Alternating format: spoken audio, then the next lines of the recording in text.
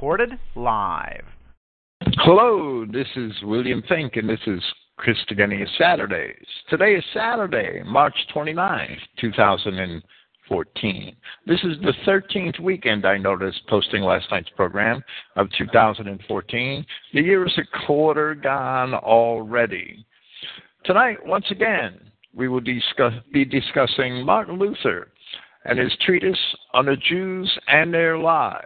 This is part 7 of this series. Thank you for listening, and praise Yahweh. Once again, I have Sword Brethren here to assist me in this presentation and any subsequent discussion we may have. Hello, Brian. How are you tonight? How you doing? I noticed that you had to hang up and then dial back in and said something about the power going out. Yes, it's been flickering and glitching, and it may very well go out in the middle of the program, in which case you've lost me. Okay. Well, maybe when your UPS gets down to 5 minutes, you could give us a warning if it doesn't come back on. Oh, no, the phone is not on the UPS. That's why the computer is on the UPS. If the power goes out again, then that's basically it. I can tell you about it through the computer, but I have no phone on a UPS.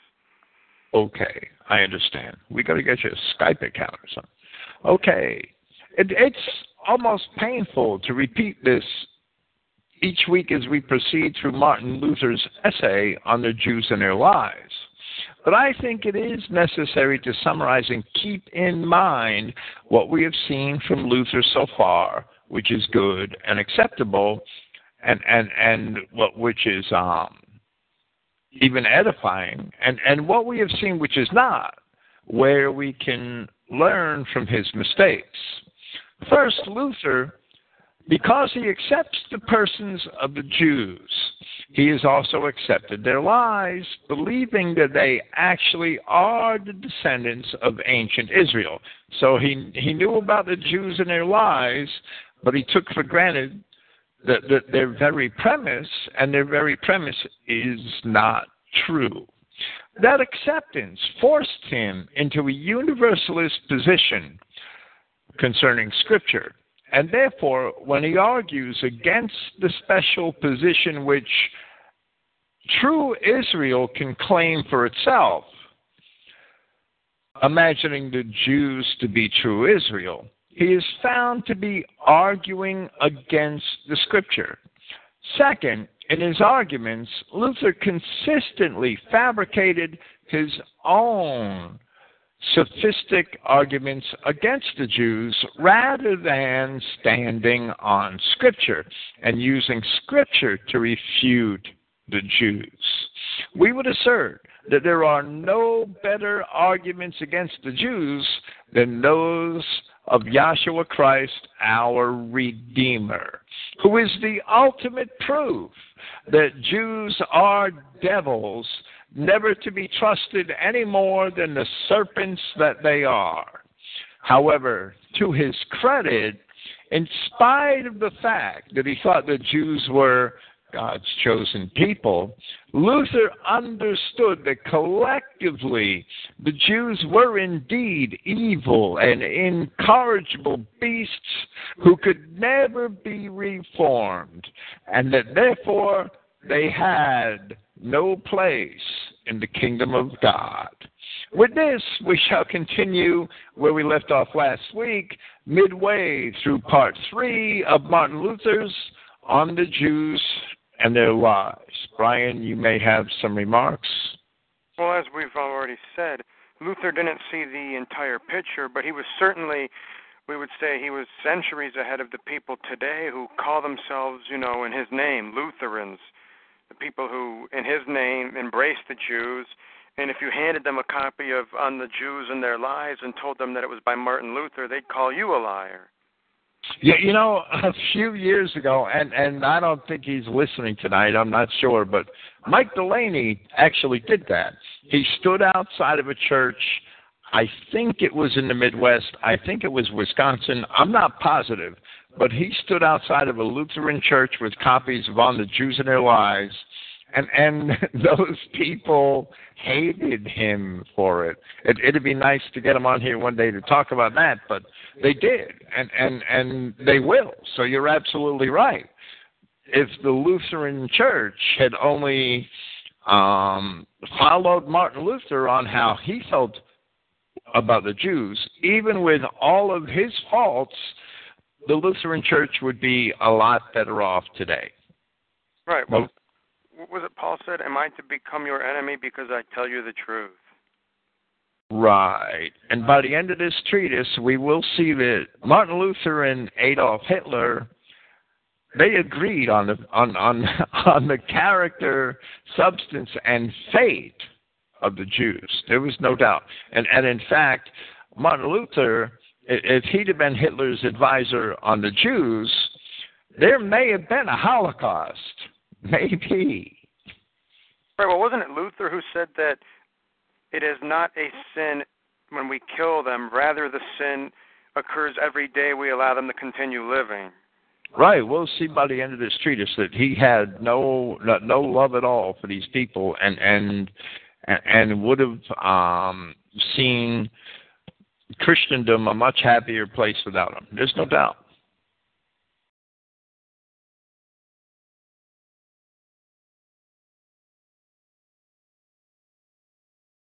Do you want to pick up with Luther, or should I? Each who going forth and not abiding in the teaching of Christ has not Yahweh.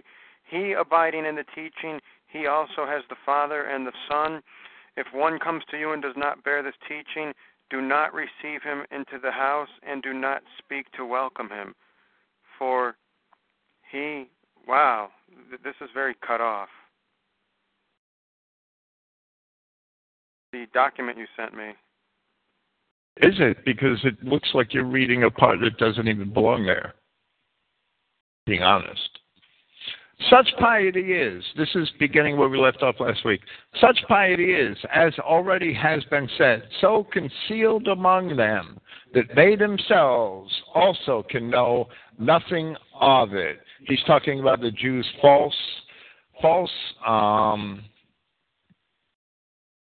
basically the false piety that they put up as a pretense. How then shall God know of it? For they are all full of malice, greed, envy, hatred toward one another, pride, usury, conceit, and curses against the Gentiles. Therefore, a Jew would have to have very sharp eyes to recognize a pious Jew. All of their piety and pretense is not good because they're not really pious at all. To say nothing of the fact that they all should be God's people as they claim, for they surely hide their piety effectively under their manifest vices.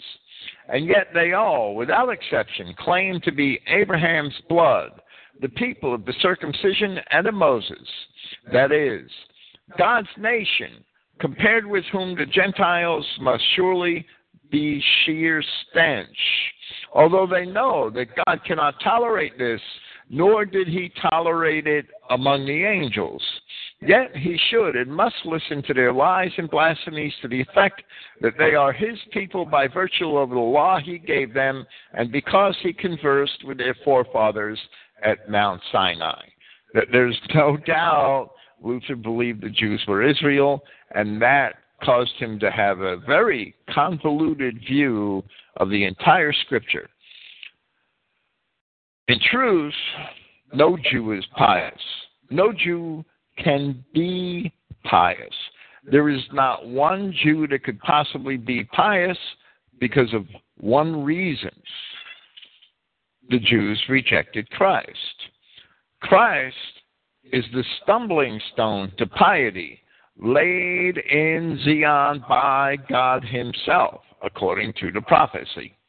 If they had accepted Christ, if they were his sheep indeed, they would long ago have forgotten their identity as Israel. They would have forgotten their identity as Jews. Yahweh said he would leave that name to his enemies and call his servants by another name in Isaiah. If they'd have accepted Christ, they would have become one with Christendom like all of the true Israelite Judeans did in the first century, where Paul said there's not one Judean nor Greek, you are all one in Christ. That was actually fulfilled with the real Israelites who converted to Christianity and became one with the greater Greco-Roman world in Christ. However, it was a matter of the gospel and prophecy that the enemies of God would reject Christ and that they would condemn themselves in that rejection. Every Jew since then only represents the walking damned, as his blood is on them and their children. And from what I understand, I have no audio on TalkShoe. We're going to have to put TalkShoe away. I'm not going to worry about it. All right, so do we proceed right now? Can you hear me? I can hear you fine. Then how come there's no audio on TalkShoe? I'm not listening on TalkShoe, though. You're not listening on TalkShoe. Right. We're both dialed into TalkShoe. RP Wake hears me.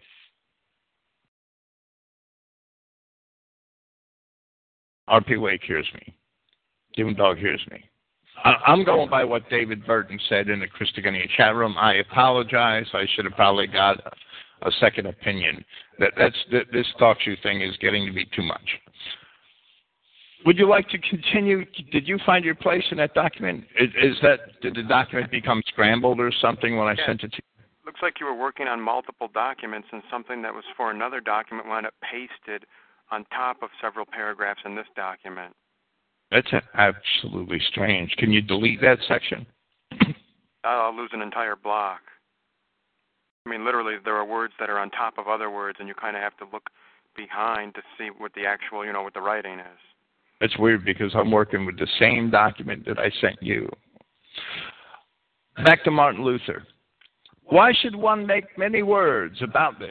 If the boast that God spoke with them and that they possess his word or commandment were sufficient so that God would, on the basis, regard them as his people, then the devils in hell would be much worthier of being God's people than the Jews. Yes, than any people.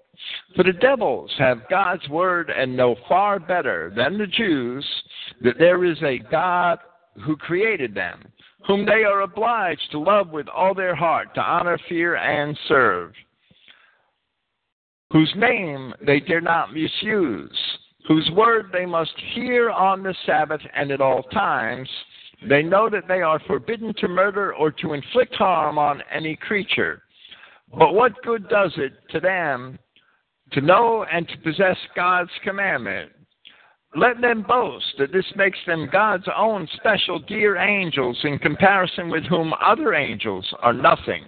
How much better off they would be if they did not have God's commandment, or if they were ignorant of it.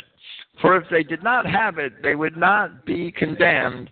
The very reason for their condemnation is that they possess his commandment and yet do not keep it, but violate it constantly. And this is almost difficult for me to read because I want to argue with it as I go along. Luther's argument is nonsense. Devils know that there is one God and they tremble. That's as far as the scripture goes. In reality, the Jews are indeed devils. Luther has them confused for the people of God, but God is not confused.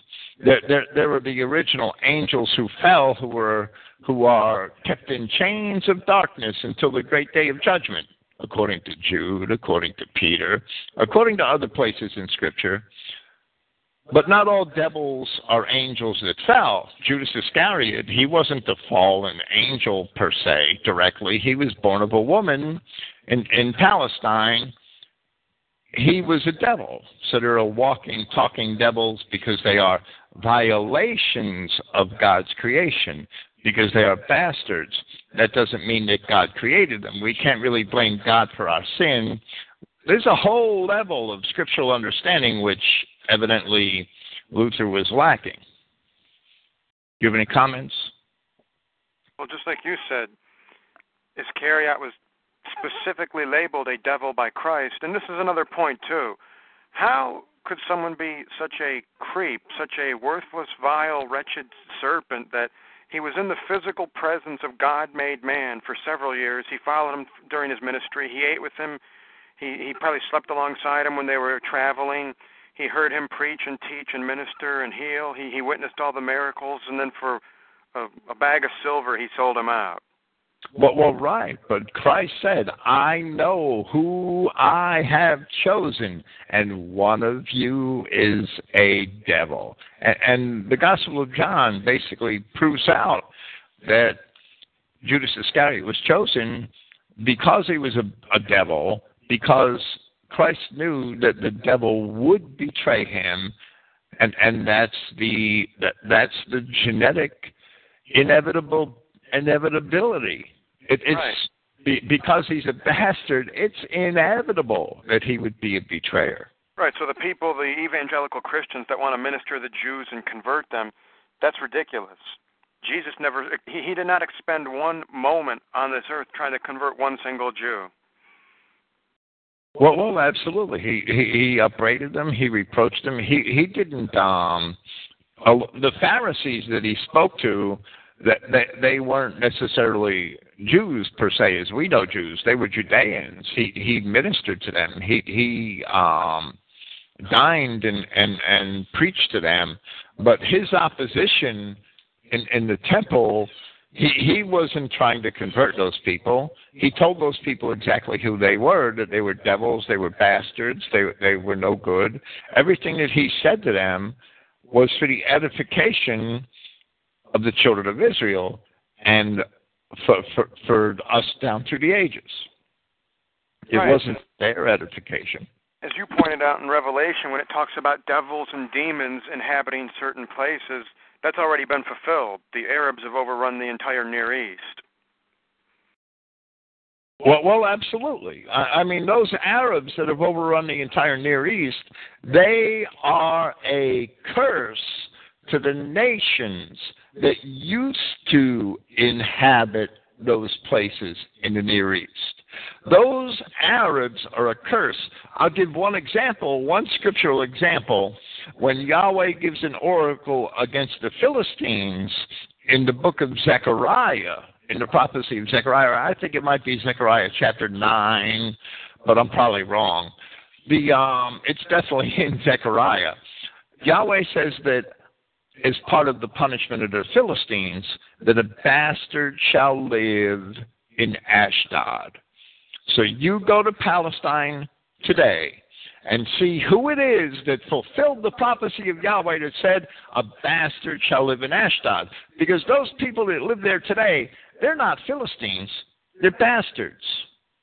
They are the result of that curse in Zechariah, that a bastard should live in Ashdod. These people in Palestine, Christians should understand, they are bastards. And the scripture says that a bastard shall never enter the congregation of the Lord. Never. So how do we look at these people in Palestine? Do we look at them as people, or do we look at them as the result of Yahweh's curse? They themselves are a curse. Those Arab bastards are exactly that. They're a curse. They're not people.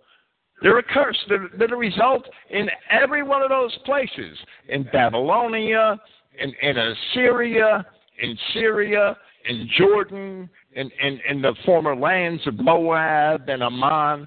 You go back in Scripture and see what the prophets say about all those lands, and these bastards that inhabit there today are the result of those curses which Yahweh God had placed upon all those former people who lived in those places. They're bastards. And we should understand that those bastards are the result of the dissatisfaction and the curse of God. How could we accept those people? That's incredible that Christians have a total cognitive dissonance when it comes to the actual words of God in the Scripture and their fulfillment, that we can't see it. We're blind.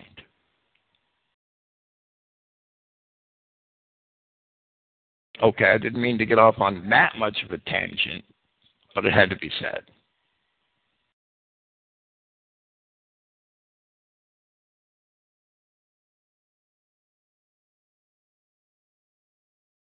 Back to Martin Luther. In the same manner, murderers and whores, thieves and rogues, and all evil men might boast that they are God's holy, peculiar people, for they too have his word and know that they must fear and obey him, love and serve him, honor his name, refrain from murder, adultery, theft, and every other evil deed. If they did not have God's holy and true word, they could not sin. But since they do sin and are condemned, it is certain that they do have the holy true word of God against which they sin.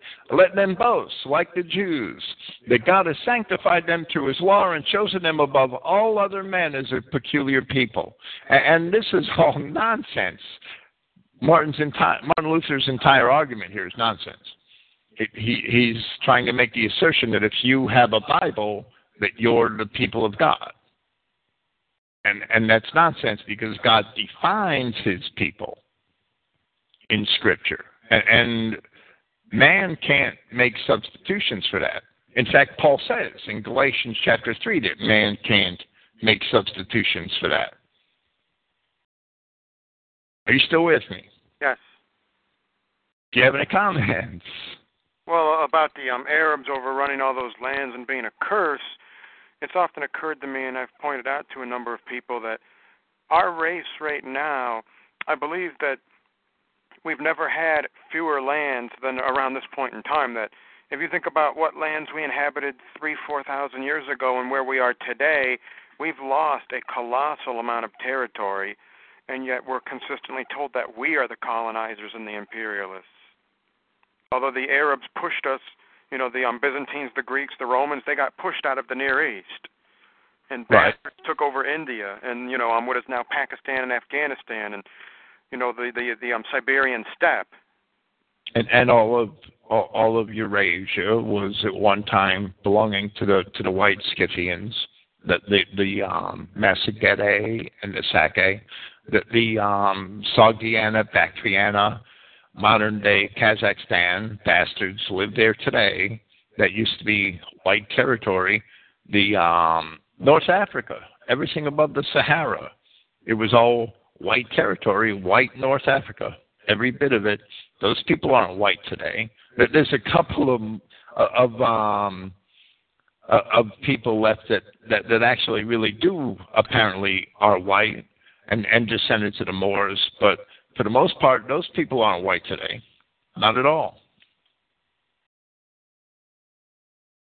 And they were all formerly white lands that Arabs encroached on.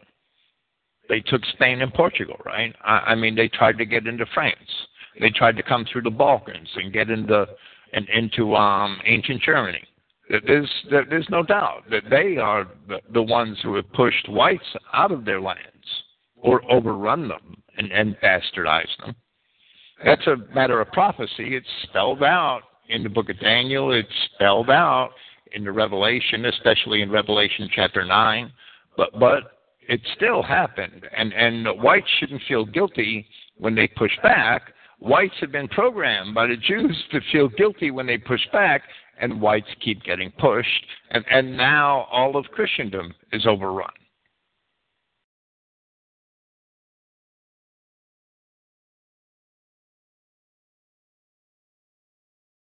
God's people are Abraham's seed through Israel. That's spelled out in Scripture from one end of the Bible to the other, right through the letters of Paul, the Revelation.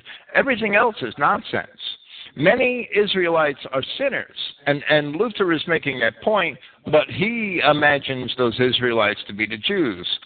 Because many Israelites are sinners, that does not make many wrongdoers or sinners Israelites. And that's the argument that Luther's trying to come up here with. The fabrication of sophistic arguments in order to answer the Jews is going to be a failure every single time. In his arguments, Luther himself displays many traits of the Jews as far as his polemic is concerned. He makes straw man arguments. He builds arguments on false premises. Perhaps this is because Luther, and this is very evident in the first paragraphs of this treatise on the Jews and their lies, and we discussed it in the first presentation of this series at length. Luther was studied in the writings of Lyra and Bergensis, and Luther called those men two excellent men in the opening paragraphs of this paper. Nicholas of Lyra was born a Jew in 1279 AD and eventually became a Catholic and a Franciscan teacher. Bergensis is Paul of Burgos. He was born Solomon Ha Levi, and he was a Talmudic scholar and a rabbi. Luther has admitted to studying the Bible commentaries written by Lyra and later added to by Bergensis. Lyra, who is considered today to be a prominent early scholar of what we call biblical exegesis, was actually a corrupter of Christianity through his insistences upon a literal interpretation of all Scripture, and we see Luther follows that mold by insisting on literally interpreting all Scripture, and a disconnect of Scripture with its historical context. Luther, studying the works of these Jews, accepted their arguments, and therefore Luther is actually giving legitimacy to the Jews. In truth, no Jew can be a Christian, but Luther learned much of his so-called Christianity from these two converso Jews, and I believe that is his biggest problem.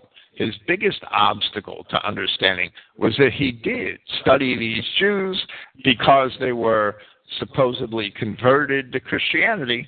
He studied their works, he accepted it, and he repeated it.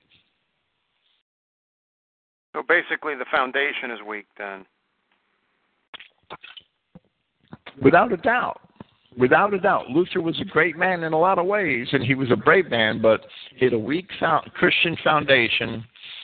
And that led him into many, even though he hated the Jews and knew they were liars and knew they were evil, his acceptance that they were Israel led him into a lot of other problems with Scripture. That's the basis for universalism. You accept the Jewish lie that they are Israel, and if you pretend to be a Christian, you're going to be universalist, and you're going to be found just like Martin Luther, arguing against Christianity in order to defend your Christianity.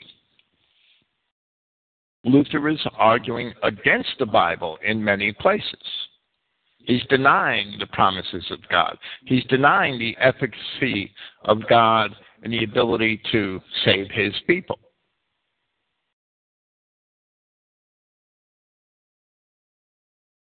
Are you caught up to me in the text? Yes. Would you like to read the next part?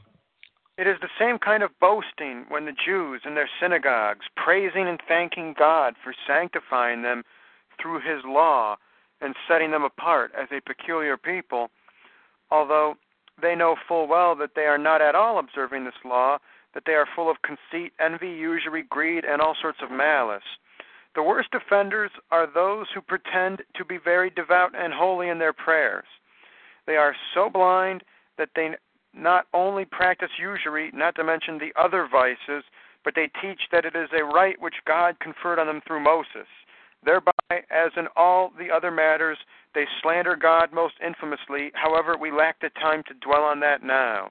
And when he says not to mention the other vices, I assume he's talking about prostitution, pandering, and procuring, and things that are, rather delicate to discuss back in that time. Well, that's what I would believe, because the Jews were whoremongers all through the Middle Ages. Whoremongers, sorcerers, and panderers, and whatever vice you wanted supplied, they would make sure that they were the suppliers, because they wanted you in their debt. Luther is much more acute when he observes the Jews of his own time and recognizes their character.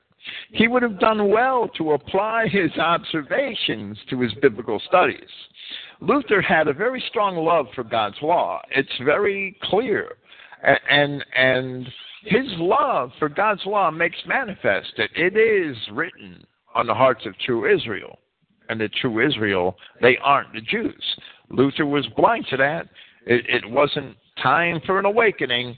So no matter how intelligent he may have been, he was blinded. His blindness, in great part, was because he accepted the writings of Lyra and Bergensis and other Jews who he thought should be Christians.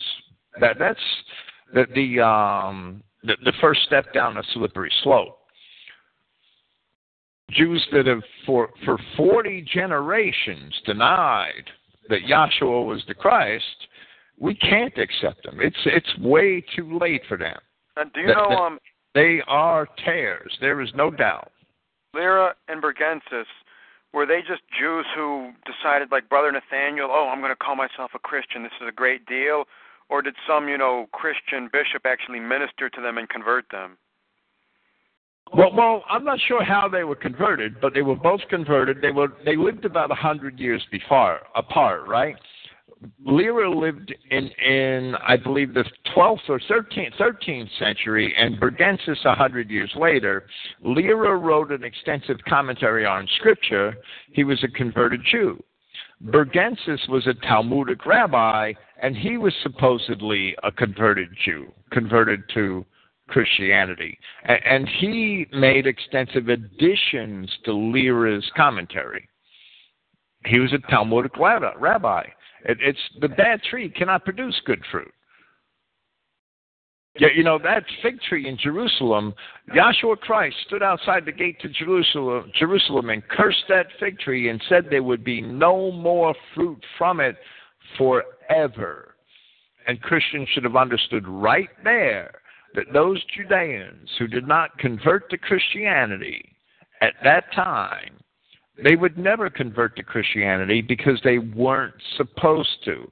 We should have understood and accepted the words of Christ that there would be no more fruit from the Jews forever, and we should have never tried to convert them again. And I really can't name any names in this, but I've done enough reading to understand it. There were early Roman Catholic popes, if I have to use the title, who were in favor of converting the Jews at diverse times, but there were other early Roman Catholic popes who were against it and understood that the Jews should never be converted.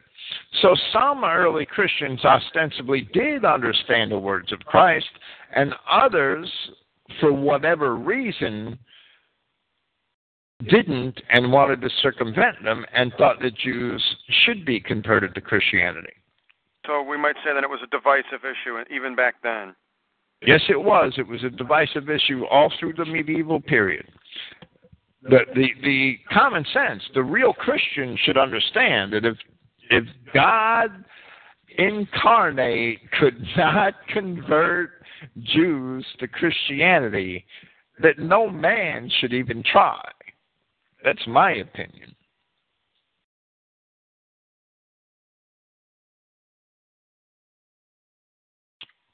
They should be rejected. They should have been rejected all through time. Our acceptance of them has led to the destruction of Christian society, which we see today. Did God know that? Of course he did. He wrote the Revelation, 2,000 years worth of history in advance, hopefully not much longer, but possibly even longer than 2,000 years. It's history written in advance, there's no doubt. And most of it, the greater portion of it, has indeed been fulfilled. So of course he knew what we were going to do, what mistakes we were going to make. His messages to the 7 churches spell out those mistakes that we were going to make. And we made them. That's why those messages are there.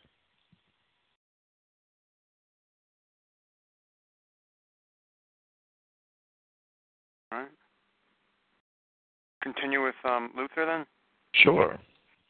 But when they declare that even if they are not holy because of the Ten Commandments, since all Gentiles and devils are also duty-bound to keep these, or else are polluted and condemned on account of them, they still have the other laws of Moses besides the Ten Commandments, which were given exclusively to them and not also to the Gentiles, and by which they are sanctified and singled out from all other nations.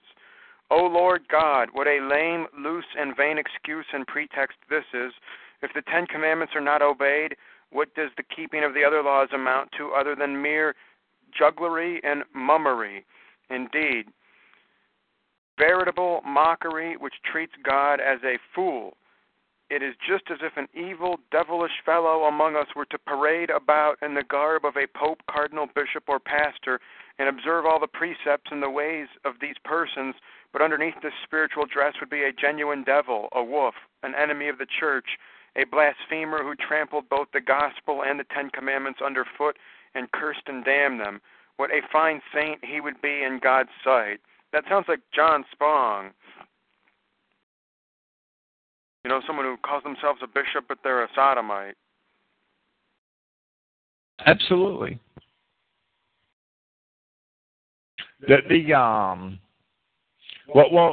First, all Gentiles and devils are duty-bound to keep the Ten Commandments. I don't think so. By Gentiles, if you mean the people of the nations of true Israel, the Christian nations, yes, Christians are duty-bound to keep the Ten Commandments. Are devils duty-bound to keep the Ten Commandments? Where does it say that in Scripture? We should expect devils to keep none of the commandments of Christ. So Luther is like, his universalism goes even beyond what we may have ever imagined. It's too bad he didn't understand that Lyra and Bergensis were devils.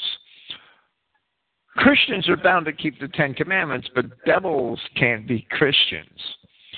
The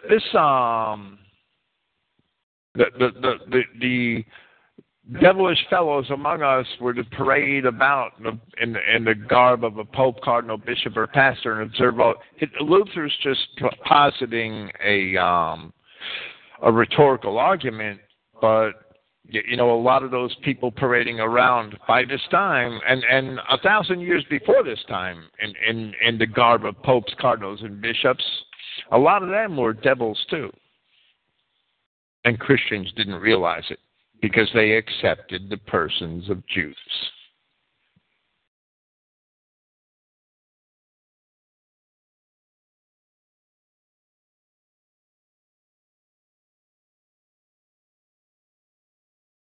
Back to Luther? Yes, please. Or let us suppose that somewhere a pretty girl came along, adorned with a wreath, and observed all the manners and duties, the deportments and discipline of a chaste virgin, but underneath was a vile, shameful whore, violating the Ten Commandments. What good would her fine obedience in observing outwardly all the duties and customs of a virgin's station do her? It would help her this much, that one would be 7 times more hostile to her than to an impudent public whore. Thus, God constantly chided the children of Israel through the prophets, calling them a vile whore, because under the guise and decor of external laws and sanctity, they practiced all sorts of idolatry and villainy, as especially Hosea laments in chapter 2.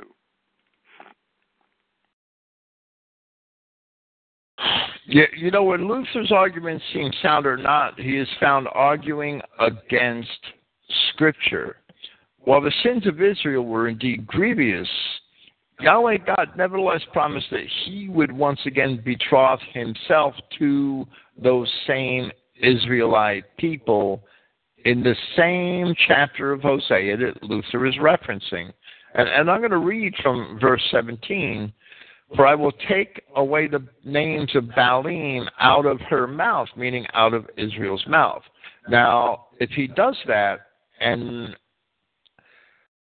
he remarries himself to Israel and he took the names of Baalim out of her mouth, how can we imagine that he's talking about some other Israel? There is no other Israel. And they shall no more be remembered by their name, And in that day I will make a covenant for them with the beasts of the field and the fowls of heaven and with the creeping things of the ground, and I will break the bow and the sword and the battle out of the earth, and I will make them to lie down safely, and I will betroth thee, meaning Israel, unto me forever. Yeah, I will betroth thee unto me in righteousness and in judgment and in loving kindness and in mercies, and I will betroth thee unto me in faithfulness, and thou shalt know Yahweh. And it will come to pass in that day, I will hear, saith Yahweh, I will hear the heavens, and they shall hear the earth. And the earth shall hear the corn and the wine and the oil, and they shall hear Jezreel, and I will sow her unto me in the earth. All of this is talking about Israel. It's not talking about anybody else. It's talking about ancient Israel. And I will have mercy upon her that had not obtained mercy, meaning the Israelites that were put out of the land in the Assyrian deportations. And I will say unto them who were not my people, they were not his people because he put them out of the land. Thou art my people, and they shall say, thou art my God. This it is a demonstration of what Yahweh would do with his people Israel, that he would alienate them and then he would reconcile them. And he's not substituting for them. This also discredits the equation which Luther made earlier, where he likened the husband, and we just discussed this last week, where Luther had likened the husband-wife relationship of Yahweh to Israel as Baal worship, and he was very wrong for doing that, since here it is clearly distinguished from Baal worship.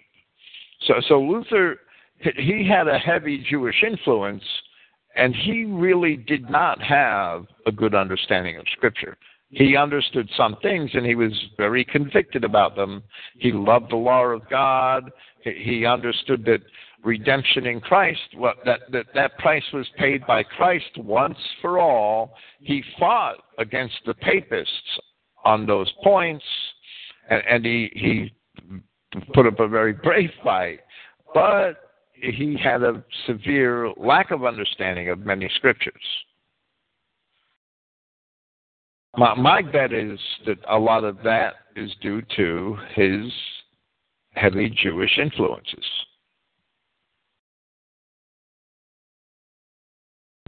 So, if these Jews, Lyra and Bergensis, if they were able to influence Luther to such an extent, what was the magnitude of influence they had with laymen? Well, I mean, I can't tell that, but Luther being a Catholic and a Catholic priest, which is how he started out his career and how he obtained his education, who knows how many Catholic priests that these Jews who wrote these books, and yet you know who the book publishers are, even back then, and the merchants.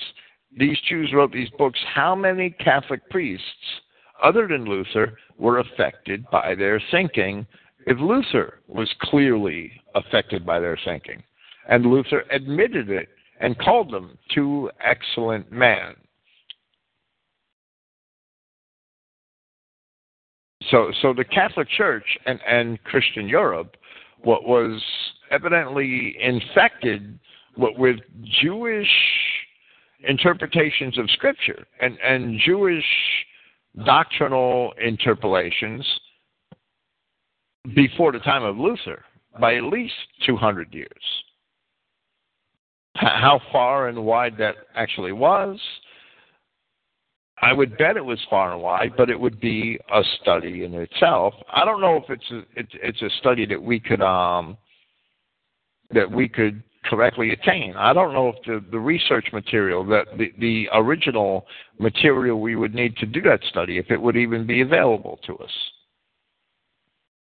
Well, we would have to trace through the letters and writings of how many Christian bishops to see how many of them were affected by these Jewish Bible commentators, like Luther was. Because Luther was clearly affected by them. He admits it.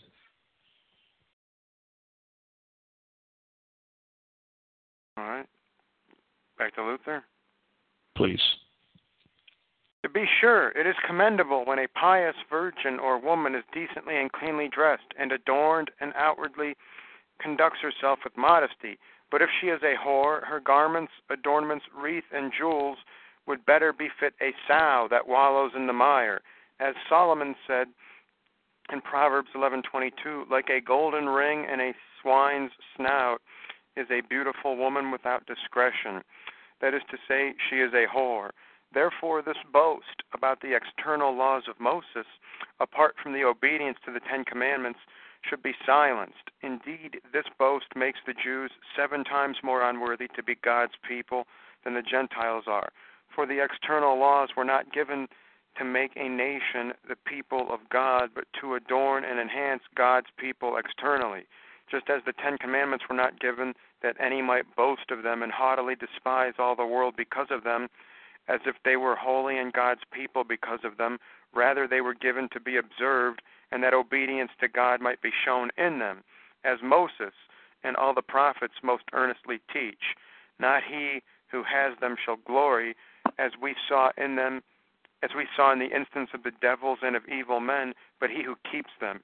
He who has them and fails to keep them must be ashamed and terrified, because he will surely be condemned by them.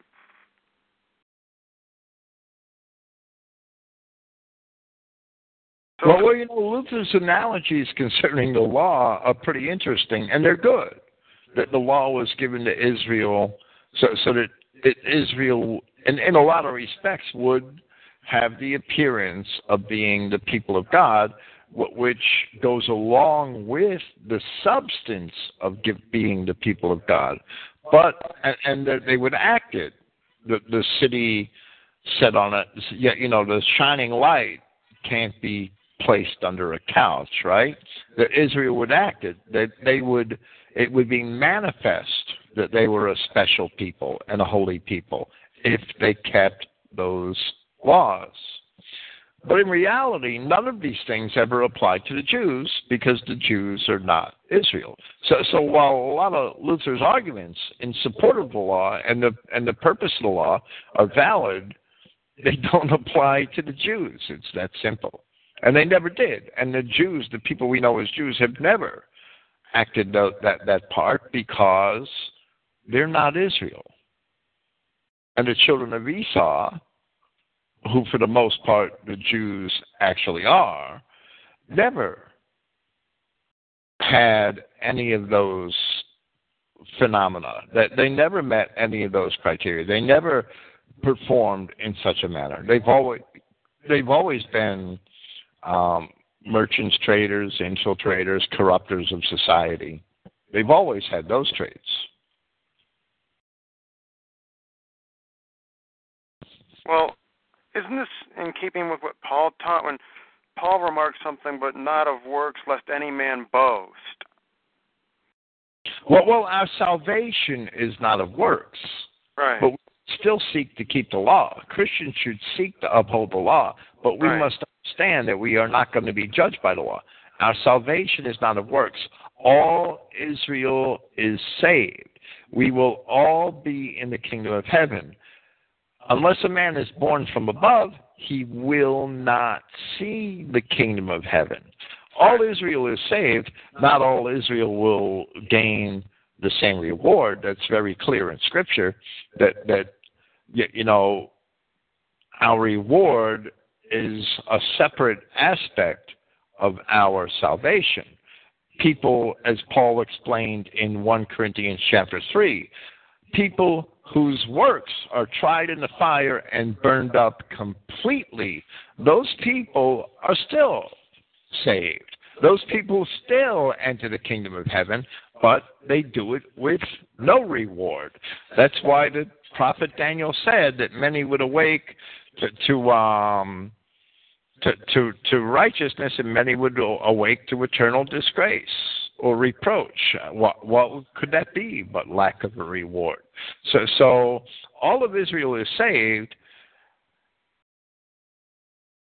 Yet, if we want to store up treasure in heaven, we're going to be obedient to our God, do the things that He told us, keep my commandments, love your brother, and it's pretty basic. And by that means, you store up treasure in heaven. That treasure that you store up in heaven, that is your reward.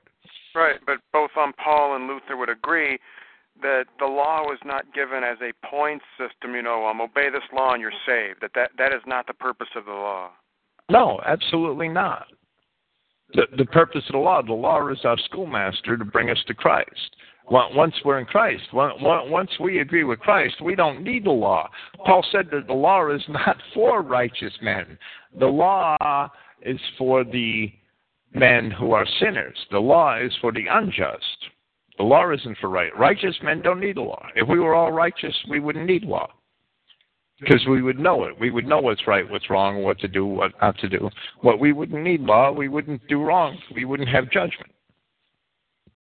That's one of the major points Paul makes in Romans, which I'll be discussing in the weeks to come. I just began a Romans commentary last night.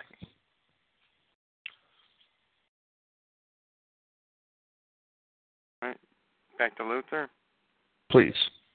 But this subject is beyond the ken of the blind and hardened Jews. Speaking to them about it is much the same as preaching the gospel to a sow.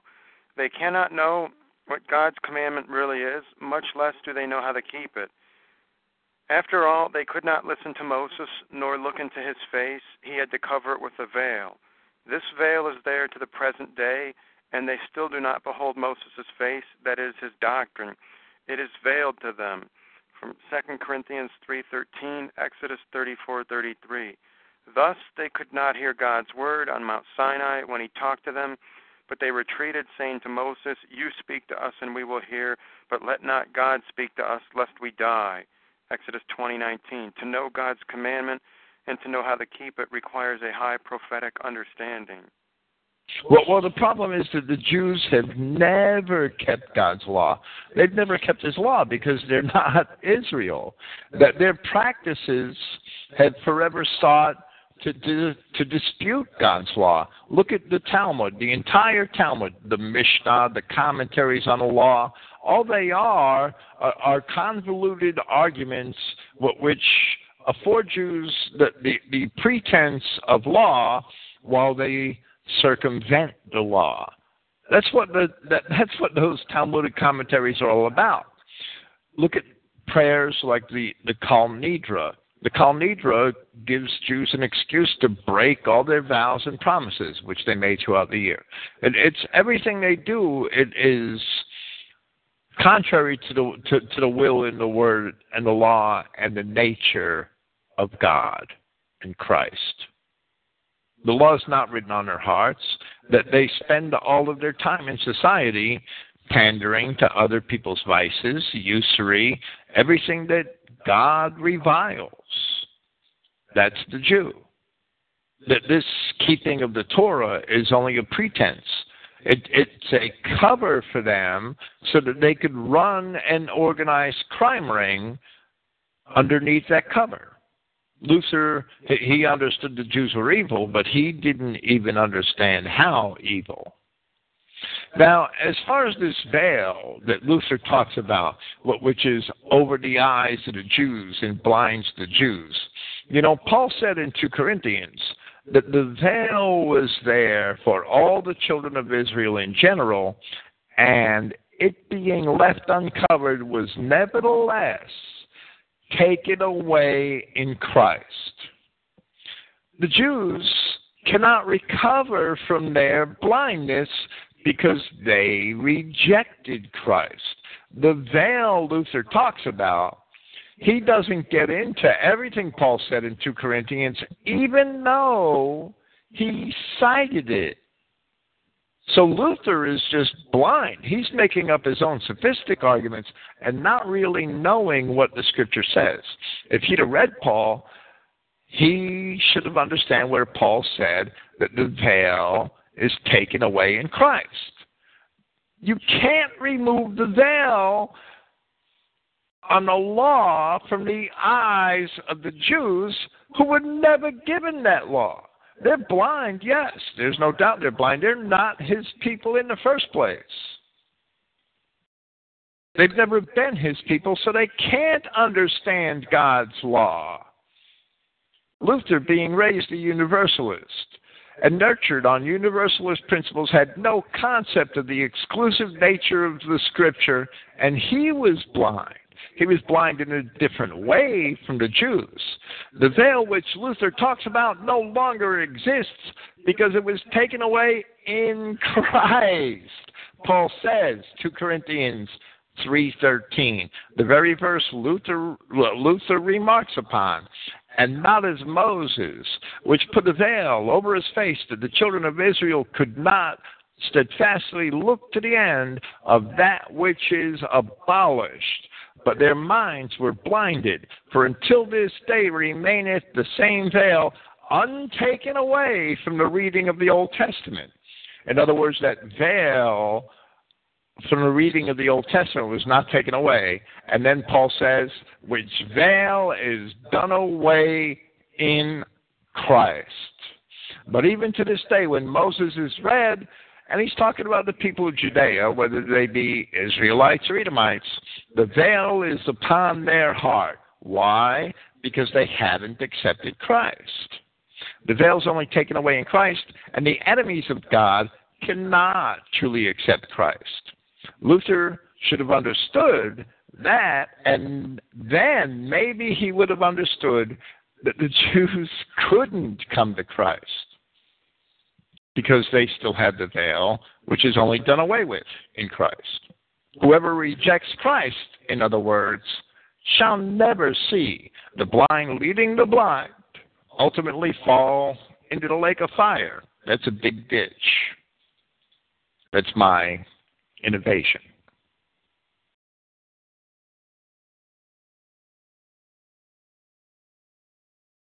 Luther's building sophistic arguments against the Jews. He should have stood on Scripture instead.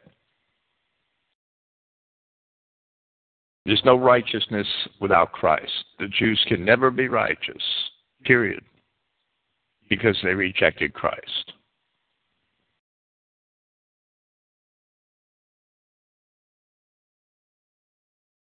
Well, it's more to the point we would say. Basically, he's been, all through this paper, he's been treating Judaism as if it's a legitimate path to God. He doesn't tell us where he got that idea, but he's talking about the possibility that Jews could be pious. He's talking about the possibility that Jews could be God's people. He's talking about the possibility that Jews could achieve salvation. All of these things that he says about the Jews and his arguments against them are not true because there's no salvation, there's no entrance to God, there's no acceptance before God without Christ. Well, rather than saying the Jews rejected Christ, we should say that Christ rejected them before he even came, and he never came for them. It's not that they rejected him because he didn't offer them anything, so they had nothing to accept or reject because they weren't on his, he wasn't here to minister then. Well, that they really weren't the lost sheep of the house of Israel. Christ told me, you believe me not because you are not my sheep. But the litmus test which Christ and the apostles left for us to determine who was sheep and who was not was an acceptance of Christ. And the apostles taught to accept those who accepted Christ and to reject those who rejected Christ.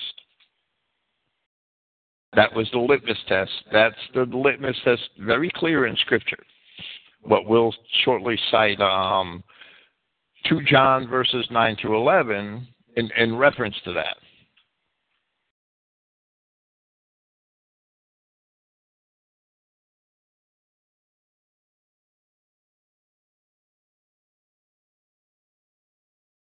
Luther goes on to say that Moses was well aware of that when he said in Exodus 34 that God forgives sin and that no one is guiltless before him, which is to say that no one keeps his commandments, but he who sins God forgives.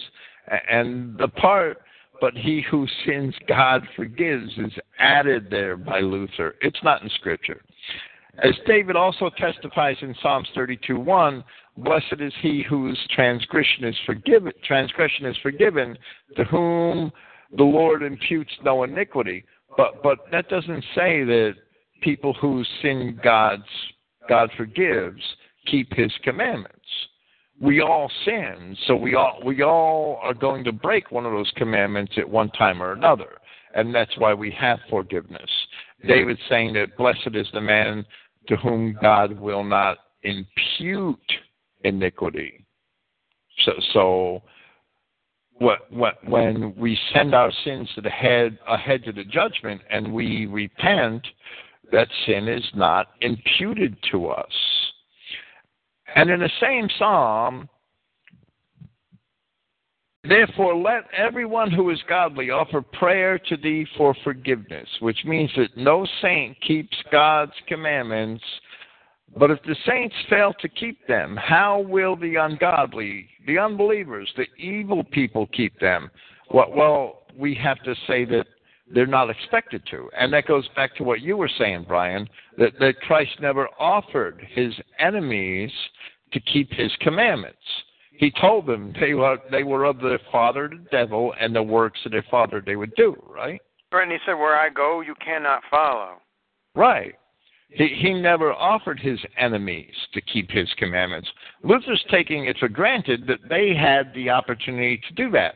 Luther's taking it for granted, as he said back a few paragraphs ago, that devils were obliged to keep the Ten Commandments. I never read that in Scripture.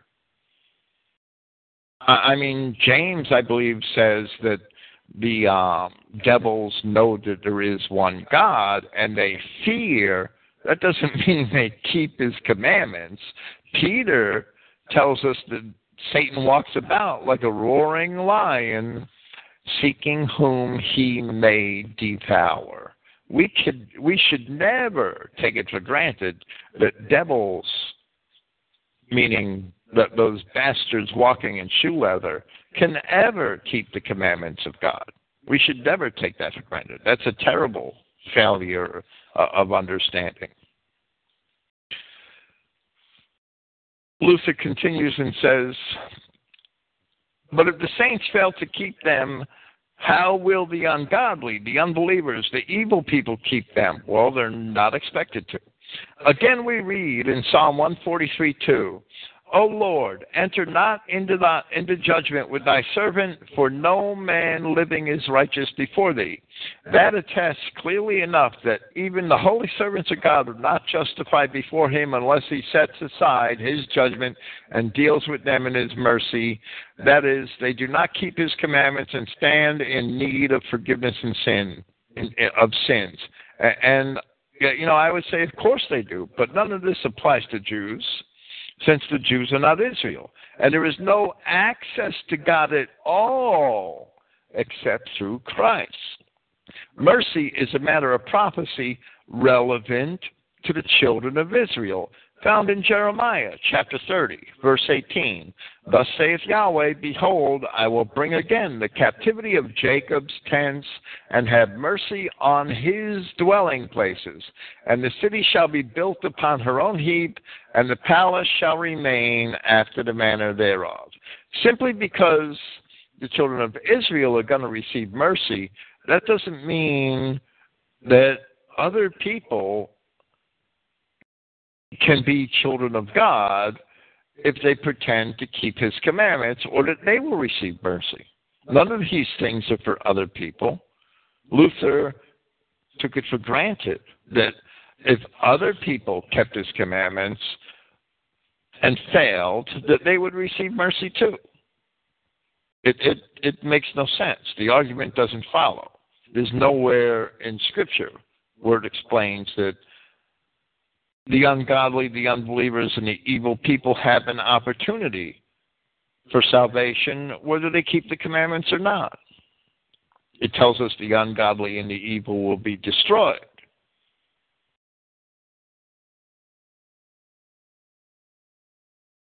So the idea that somebody who's not of the sheep can just, they can hear about the covenant, They can say, wow, that's a great deal. I want in on that. Well, they can't graft themselves in. And that's what Luther fully infers, that they can. That's extreme universalism. It really is. Right. Well, if somebody sends you a letter in the mail with an offer to buy your farm at a certain price, and your neighbor happens to be over there, he looks over your shoulder and sees the offer. He says, wow, I want that offer. I accept. Well, the offer's not for him. Right. Absolutely. So in that sense, when some evangelical like John Hagee says we can't blame the Jews for, he said that they were never offered anything, so they never rejected anything. Technically, that's correct. The Jews weren't offered anything because they're devils, and Christ told them they were all going to hell. He didn't offer them anything. So in that sense, it's correct that the Jews didn't reject Christ because he never offered them anything. Well, the Apostle John, and I was going to quote it later in Scripture, but I'm going to go, and it's only in 2 more paragraphs. The Apostle John says in his second epistle, whosoever transgresses and abides not in the doctrine of Christ has not God. Now, the way the Christianity and New Testament translates that is different. And it's talking about whosoever going forth abides not in the doctrine of Christ has not God. The bottom line is that if you don't believe Christ and follow Christ, you do not have God. The apostle continues and says, he that abides in the doctrine of Christ, he has both the Father and the Son. If there come any unto you and brings not this doctrine, in other words, if anybody approaches you who is not a Christian, receive him not into your house, neither bid him Godspeed. That's an archaic term that means not even to greet him. For he that bids him Godspeed is a partaker of his evil deeds. So you share. When you accept the persons of the Jews and other people who shouldn't be Christians, and you accept the persons of those who deny Christ, you are a partner. You have made yourself a partner in their evil deeds. Because you basically, accepting the persons of the Jews, you facilitate all the evil that Jew bastard is going to perpetrate in your community. You facilitated that by accepting the person of them. And we wonder why we have so many problems in Christendom.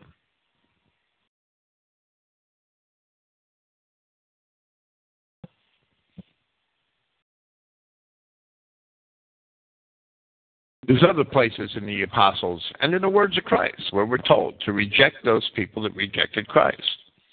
We should reject them wholeheartedly. We should have never accepted them under any pretense of piety.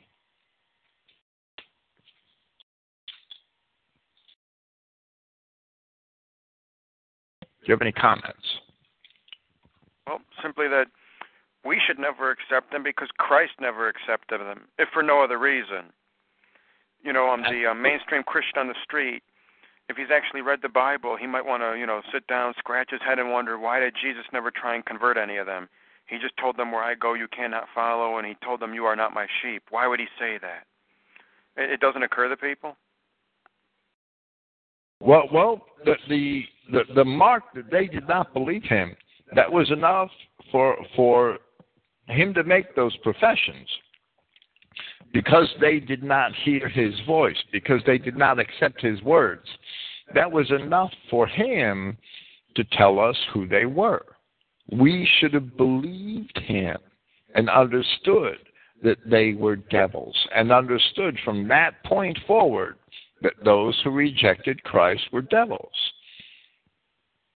And Christ in turn said to those people that there would be no more good fruit from that fig tree, everybody from that point forth who professed to be a Judean and wasn't a Christian, and if they profess to be a Judean, that's basically a denial of being a Christian in the first century, at the time of the apostles, because those Judeans who accepted Christ lost their identity as Judeans. They became Christians. And that's what Paul taught.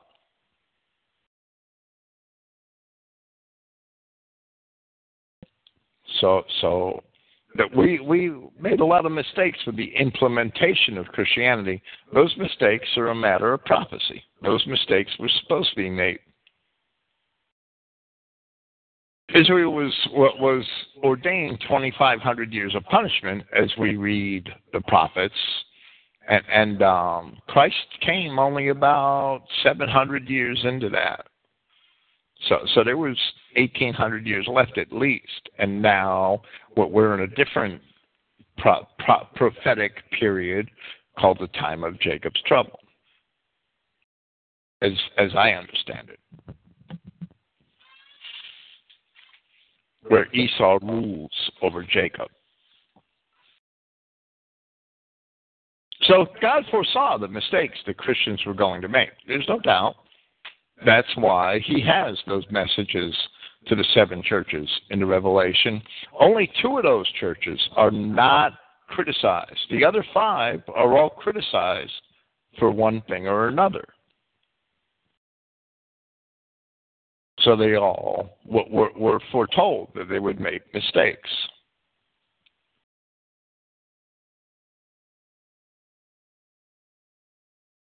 Would you pick up with Luther? Moses was well aware of that when he said in Exodus 34 that God forgives sin and that no one is guiltless before him, which is to say that no one keeps his commandments, but he who sins God forgives. The part, but he whose sins God forgives, is added by Luther. As David also testifies in Psalm 32:1, blessed is he whose transgression is forgiven, to whom the Lord imputes no iniquity. And in the same psalm, therefore let everyone who is godly offer prayer to thee for forgiveness, which means that no saint keeps God's commandments, but if the saint fails to keep them, how will the ungodly, the unbelievers, the evil people keep them?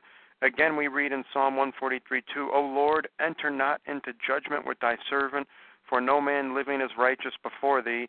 That attests clearly enough that even the holy servants of God are not justified before him unless he sets aside his judgment and deals with them in his mercy. That is, they do not keep his commandments and stand in need of forgiveness of sins. Although the difference would be that the devils, the ungodly, the unbelievers, the Jews, they're not even making an attempt to keep any commandments. They recognize that they're not bound by those commandments, and they invent entire books on how to avoid those commandments. So they're not even making an attempt. Absolutely. And Luther takes it for granted that they should keep these commandments, but there should never be any expectation for anybody but the descendants of the 12 tribes of Israel, and we know who they are in Christian identity. Paul taught who they were. However, early Christians were still blind to that. Even though Paul taught it, they were still blind to it. They were supposed to be blind to it because that was a decree of God. That shows the power of the Word of God. That should make manifest the power of the Word of God, at least amongst all Christian identity adherents, that Paul actually taught these people that they were the literal descendants of the children of Israel, but that teaching if it was purposely extinguished or if it was hidden by God in the eyes of those people, doesn't matter. It did not take root in the early Christian church. It takes root today. Today, many of us at least can see it. Or there wouldn't be Christian identity. We see in Christian identity certainly understand that the wicked, evil, the devils, that they're never expected to keep God's commandments. We should never expect them to. They can't. The law is not written in their hearts. The law is not for them in the first place. So they're always going to be wicked, evil, and devils. And none of Luther's arguments about keeping the law and forgiveness of sins applies to Jews because they are not his sheep. They're not the people of God.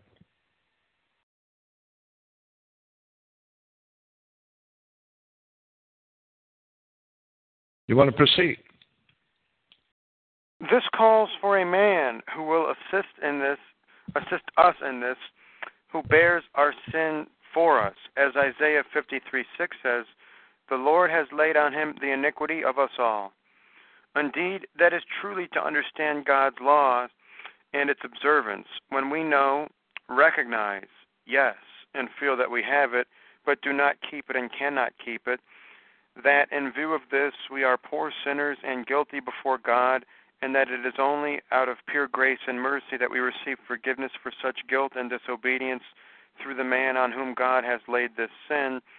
Of this we Christians speak, and this we teach, and of this the prophets and apostles speak to us and teach us. They are the ones who were and still are God's bride, are God's bride and pure virgin, and yet they boast of no law or holiness as the Jews do in their synagogues. They rather wail over the law and cry for mercy and forgiveness of sin. The Jews, on the other hand, are as holy as the barefoot friars who possess so much excess holiness that they can use it to help others to get to heaven and still retain a rich and abundant supply to sell. And as a note... Indulgences is right. He's justly mocking the Catholic idea of indulgences. Which, at the time, they were way out of control in Luther's era. Well, that was one of the primary complaints against the Roman Catholics in the 95 Theses, which Luther had published several years before this time. I think it was probably about 25 or 30 years before this time. I forget the exact year. Was it 1506 or 1516 Halloween? And this is 1543. It is of no use to speak to any of them about these matters, for their blindness, arrogance, are as solid as an iron mountain. They are in the right, God is in the wrong. Let them go their way, and let us remain with those who pray. Is that a French word? Which is his name for Psalm 51. All right. That is, with those who know and understand what the law is and what it means to keep and not to keep it. Well, Luther justly mocks the Catholic indulgences. Actually, the children of Israel who accept and turn to Christ, they are God's pure bride and virgin. Luther is saying that the apostles and the prophets are God's pure bride and virgin. That's not correct. In spite of the sins that the children of Israel have committed, which shall be forgiven them so long as they repent, Paul, speaking to the Christian assembly at Corinth, said in 2 Corinthians chapter 11, "For I am jealous over you with godly jealousy, for I have espoused you to one husband, that I may present you as a chaste virgin to Christ." You know, in 1 Corinthians chapter 10, Paul tells these people that they were the descendants of those who were in the Exodus with Moses. In the book of Romans, Paul quotes Hosea and the passage where those who were called not my people will be called my people. There they will be called the sons of the living God. Paul understood the fulfillment of all of these prophecies in Hosea. When Paul said in 2 Corinthians chapter 11 that he was presenting that assembly as a chaste virgin to Christ, Paul understood the fulfillment of Hosea chapter 2, where Yahweh promised to betroth himself to Israel once again. Paul understood that. Paul understood that these people were dispersed of the ancient Israelites who were returning to Yahweh God through Christ. Luther didn't understand that. He basically says that the prophets and apostles,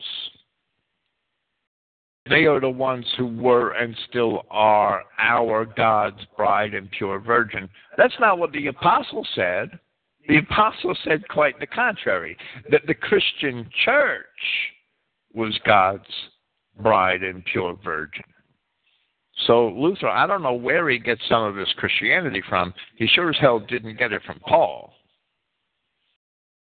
He probably got it from Lyra and Bergensis, if I had to guess.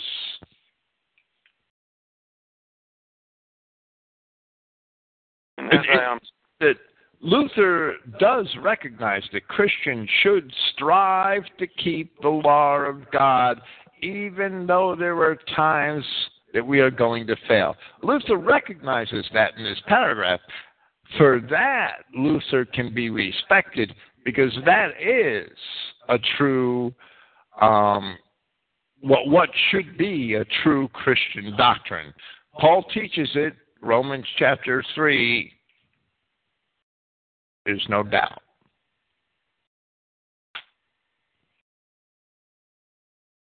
And as I was saying, if those two individuals, those converso Jews, if they had such an influence on Luther, we might infer that they had an influence on other people who were trained in the Catholic Church. Well, certainly. Luther wasn't the direct pupil. He read their books. He had to read their books. He called them two excellent men. They died 100 and 200 years before Luther wrote this. Or I'm giving rough estimations, but that's when they lived. They lived a long time before Luther. They must have published books that he read. That's how he knew them. He must have studied their works.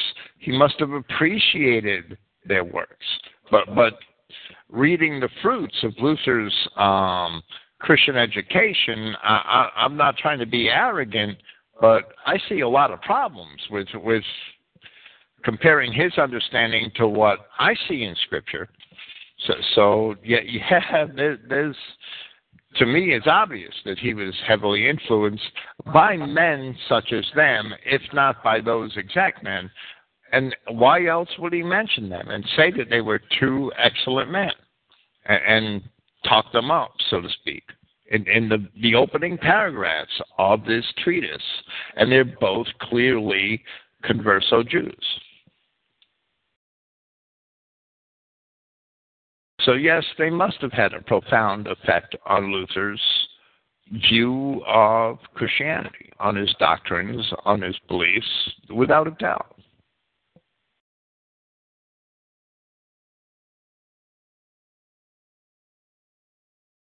Okay, we should probably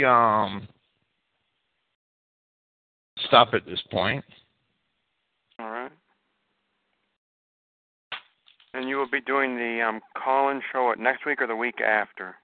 I'll be doing part 8, I believe, of Martin Luther's Against the Jews and on the Jews and their lies next Saturday. And the following Saturday, I'll be returning from New York, and I'll be having a call-in program, open phone lines on Friday and Saturday. That would be April 11th and 12th. Next week, on Friday, April 4th, it'll be Paul's Epistle to the Romans, Part 2. All right. Thank you. Thank you for joining me. Thank you for listening, everybody. Praise Yahweh, the God of Israel, and good night. Good night.